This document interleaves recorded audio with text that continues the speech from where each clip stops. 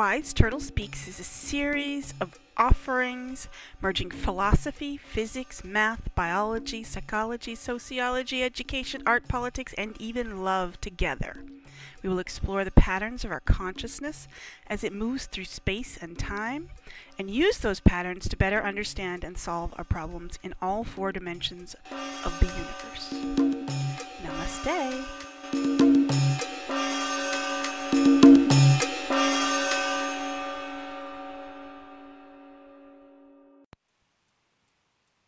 Welcome to my special Memorial Day podcast episode. I'm excited about this one.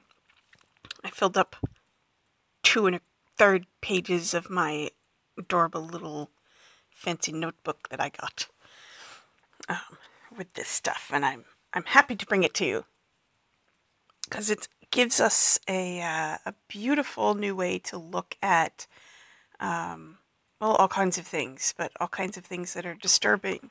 And I want to bring this to you for Memorial Day. Now, Memorial Day is historically focused on a couple of things, but pretty much all centered around war, right? Violence, war, death, killing, loss, and the conflict. The sort of Memorial Day, some people see it as a day to celebrate the violence, or as they call it, the people sacrificing for your freedom, right? Well, at least that's the story that we hear an awful lot in the United States.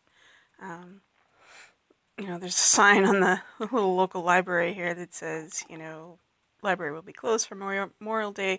Remember the soldiers, they sacrificed for your freedom. Which of course annoyed me and frustrated me. And I used that frustration and anger to recycle into something positive and beautiful, which is this podcast. And this idea that I'm moving forward with. Maybe making a little campaign. I'm thinking about t-shirts and buttons. Something like that. We'll see. But the basic idea is that since Memorial Day is based on reflection about war, one of the things that I don't know if you may be aware of if you followed me for a while is that I'm fascinated by the etymology, which is the history of words and sort of the origins of words and their meaning. And so I sort of dissected this idea of Memorial Day by looking at the words involved in it. And I wrote down a bunch of words here, including freedom and remember and history and war and violence and loss, reflection. And I thought that I was going to go with freedom. And I thought that I was going to go with history, something like war is history, I wrote down. Let's make war history. And I also wrote down freedom, and then I wrote freedom equals. And that was blank for quite a long time because I couldn't decide what to put there. I was like, well, how do I make it relevant to Memorial Day and sort of as a positive response to that sign that I saw on the library door, which offended me so much. Because, of course, we're not free. They didn't sacrifice themselves for our freedom. Not only because what they did, what war does is actually make people more angry and more scared and more disconnected, and it increases the conflict rather than decreases it. So it makes us less free. The more conflict there is, the more people hate us or are angry or scared about us, the less free we are and the less free they are. So, war increases or war decreases freedom, I guess I should say. And so what I ended up writing under freedom was something that I'd been thinking about before, in some other element of a discussion that had nothing to do with war or Memorial Day. It had to do with what we are motivated naturally to do. We intellectual, social animals, intelligent social beings, like humans, are motivated to playfully explore and create, and that's our primary motivation. The thing that we are moved the most to do by our genes is to, explore and create, which are the two elements of evolution, the two elements of growth. It's not just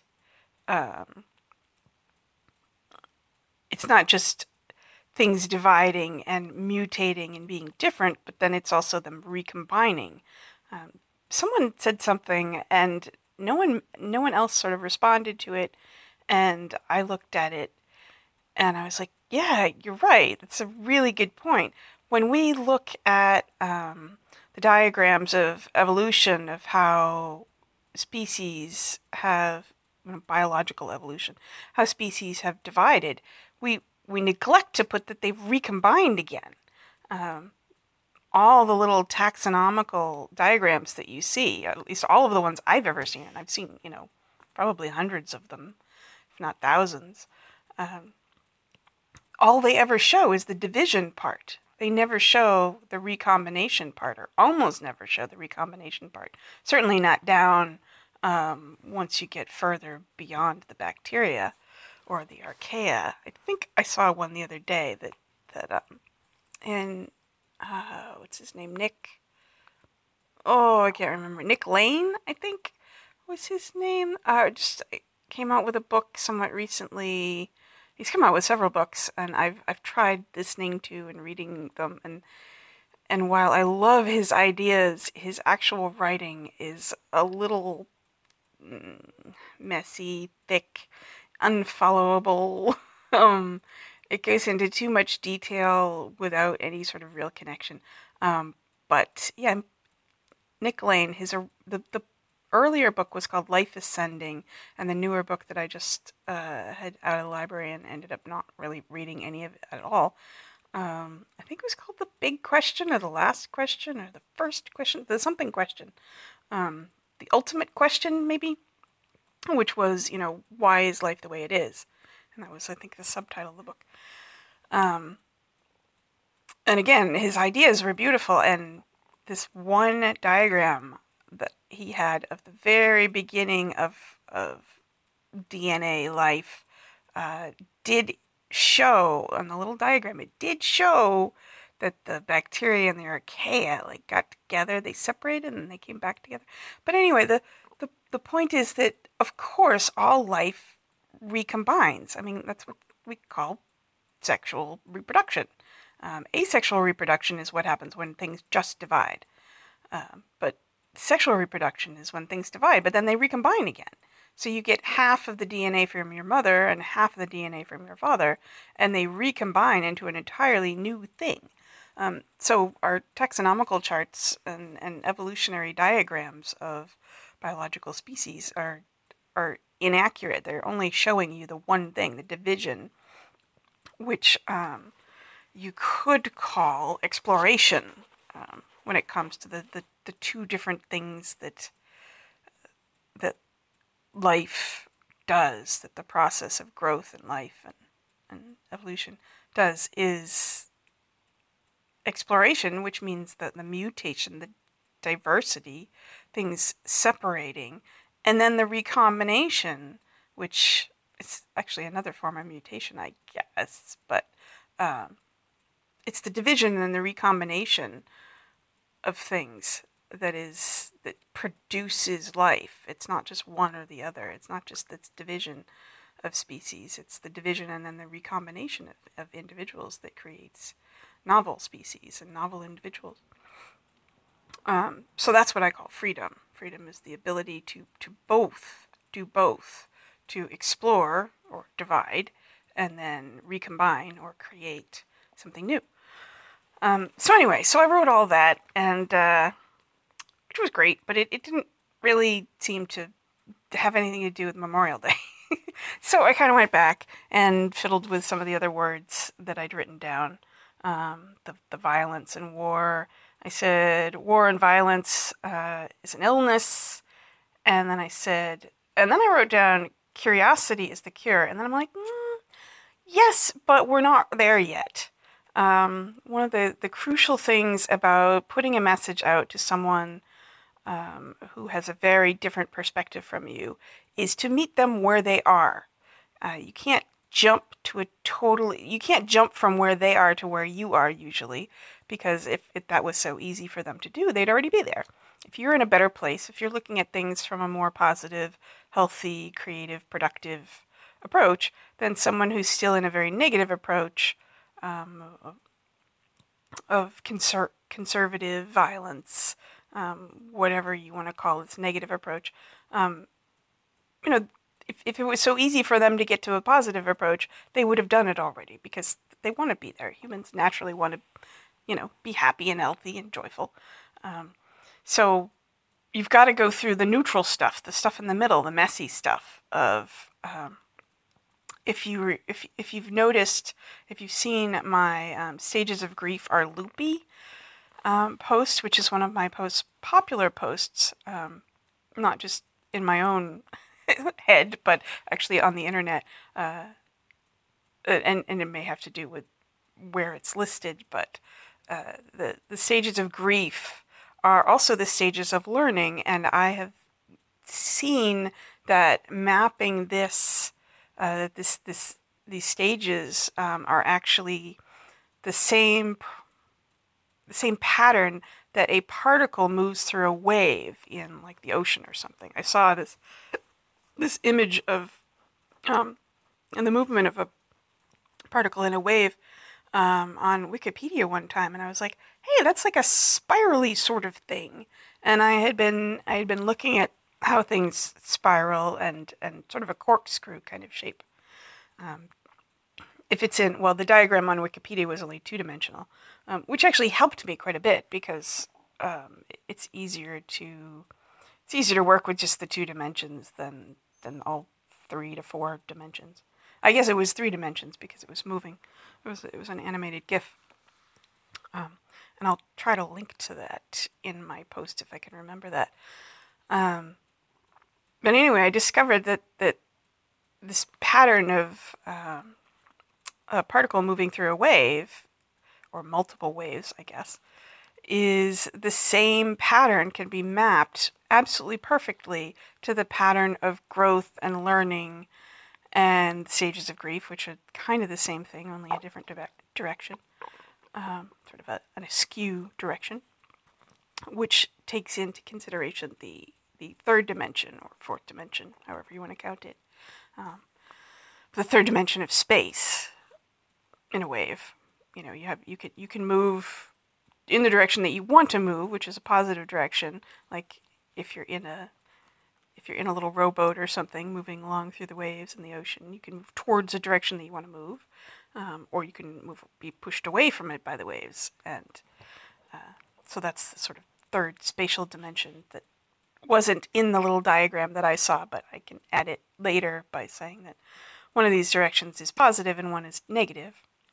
One is sort of understanding life and working with nature, and one is confusion and working against nature, which takes you to where you don't want to go. So anyway, this loopiness, which are the stages of grief as well as the stages of learning, which is essentially the same thing, only stages of learning we consider to be a positive movement. Stages of grief we tend to be recovering from a negative movement anyway. And these stages I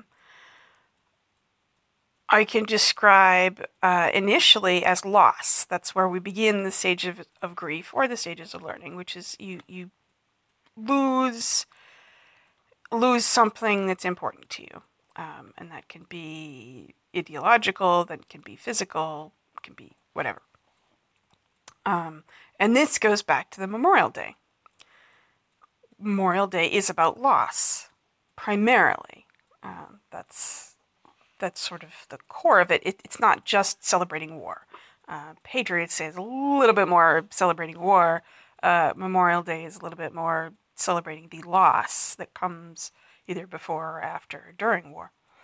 And so loss is where we begin to figure out what we're going to do with Memorial Day. After loss comes the anger in this stages of grief, stages of learning. Well, stages of grief I'm going to stick to. The stages of learning are more positive emotionally, but they're similar in other aspects. So war is this strong emotion which we call anger. It is a disconnection. It's a reaction to the loss, and is a disconnection from other. So it is a combination of feeling disconnected from this other, which is what war is. We're in a conflict with another, but we're in an active connection with that other as well. So we're not avoiding them. War isn't avoidance. It's not running away. It's not flight. It's fight. It is the physical connection plus the emotional disconnection. So war is, in some sense, moving forward, but in some sense it's moving backwards. Because intellectually it's dangerous, it's harmful, it's a lack of understanding, it's a loss of knowledge about how to do things. As sometimes there's a bumper sticker saying that war is a lack of imagination, and that's clearly obvious. I mean, if you were able to be creative, you wouldn't be destructive, and war is destructive by its very nature. That's what it is. So we move from loss and war, anger. We call this next stage of the stages of grief. We move from the loss in the stages of grief is also known as shock, and they also they put denial in there. Denial is it's related to shock, but denial is a little weird, and it doesn't quite fit into the real stages of grief. It's kind of a side subheading of loss and shock. It's basically just a disconnection from reality temporarily. But anyway, so we move from the shock of the loss to the anger that is war, and then from there we move back down again. And there's a middle stage that's called either negotiation or I forget what else the other term is that is often used in the stages of grief, but it's basically what I call testing. It's sort of it's post expressing your anger. You've expressed your anger, and now you're in a sort of a state where you're able to sort of push the boundaries a little bit to see if you can get back what you've lost in some way. So it's this kind of testing out of things to see if you can, how you can recover something. Except of course that you're not doing it in a very informed way. You're not doing it in a very connected way. It's a little bit connected, a little bit more informed, but it's not very successful. So you realize that no, you cannot recover what you've lost, at least not in the way that you want, not in the full sense. Whatever this thing you've lost is, someone died, whatever. In the case again of Memorial Day, it's usually about a loss of a sense of safety, a sense of belonging, a sense of sort of wholeness, disconnected from some other individual or group. So anyway, so we've made this realization that no, we cannot recover what we've lost, at least not the way we really want to. And that sends us into what the stages of grief commonly call depression. However, depression, if we value it, if we understand what that is, depression is simply the state of freezing. It's the state of stopping and reconnecting to reality. You know, we've gone through this disconnection of reality, and now it's time to reconnect to reality. We know we can't recover what we've lost in the way we want. We know that our anger hasn't helped us get the loss back. We know this negotiation, this testing isn't able to get us this back. So we're back to sort of square one, as they say. We're back to where we were when we realized we lost something, but now we know that we've tried the fight and the negotiation, which somebody else, there was another term. I heard someone say there were 4 steps. It was fight, flight, freeze, and appease. And I was like, oh, I hadn't heard of that. That's a new one. So I would label appease as the negotiation stage, the testing. It's like, I'm going to try to work a little bit with you. You know, now that I've expressed my anger, I'm going to try to negotiate with you and see if we can come to a deal. Let's make a deal and I get what I want back. Except, of course, we realize that we can't. We've lost it. It's gone. It's gone for good. There's no way we can get it back. And that sends us into the depression. So we've gone through the fight, and we've gone through the I guess the flight is probably the denial or the loss itself. I'm not entirely sure about that, but anyway, so we've definitely gone through the fight, and the appease stages of negotiation, and now we're getting to the freeze stage, and the freeze stage is simply a recentering, a refocusing, a reconnecting to reality. And this is where we get to, as I say, we get to start over. We've done all the things that didn't work, and we get to start over and start looking for things that do work. And this is where we get to the positive element of growth and learning of stages. And so instead of calling it depression, we can also call it reflection. We can call it a looking back and reassessing and recentering. And what is Memorial Day, also known as? It's a day of reflection. Aha! This is where I got excited. I said, okay, let's work with reflection. We're reflecting war. We're reflecting on war. And what is a reflection? It's a reversal. And what if we literally reverse war? W-A-R. What is the opposite of W-A-R? We look at it in a mirror. It spells R-A-W. Raw. Huh, that's pretty cool. Okay.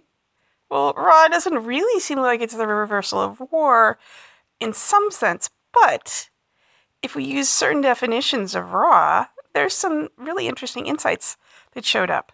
One thing is that rawness is indeed what we feel when we're depressed. We feel very raw. We feel very vulnerable. That's definitely the opposite of war, is it not? Vulnerability is the opposite of aggression and violence. Vulnerability is saying, I'm open, I'm here, I'm raw, I'm exposed to the reality that is out there, and I'm not closed. I'm not putting up defenses or being offensive. I'm the opposite. I'm in an input stage. I'm open. I'm welcoming to the reality. My defenses are down. My walls are down. I'm exposed. That is definitely the opposite, the reflection of war. Perfect. This is a perfect example of what Memorial Day can be if we use it in a healthy, growth-based way. It is a time to reflect war, which means to be vulnerable, to be raw, to be open, to be life-focused, to look back at what we lost and say that we valued this because it was something life-affirming. And then we can actually focus on how can we bring that value into the future? How can we say what was beautiful, what was life-affirming about the thing that we lost, and then create something new, find a new way to bring that kind of life-affirming positive value into the future.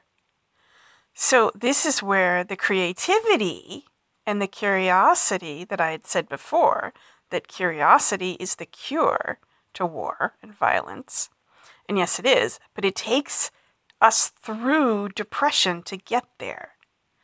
So in order for us to be able to connect with those who are celebrating the war part of Memorial Day, these people who are saying, that you value the soldiers who are lost because they sacrifice themselves for your freedom. Well, we can turn that around and we can say they made a mistake.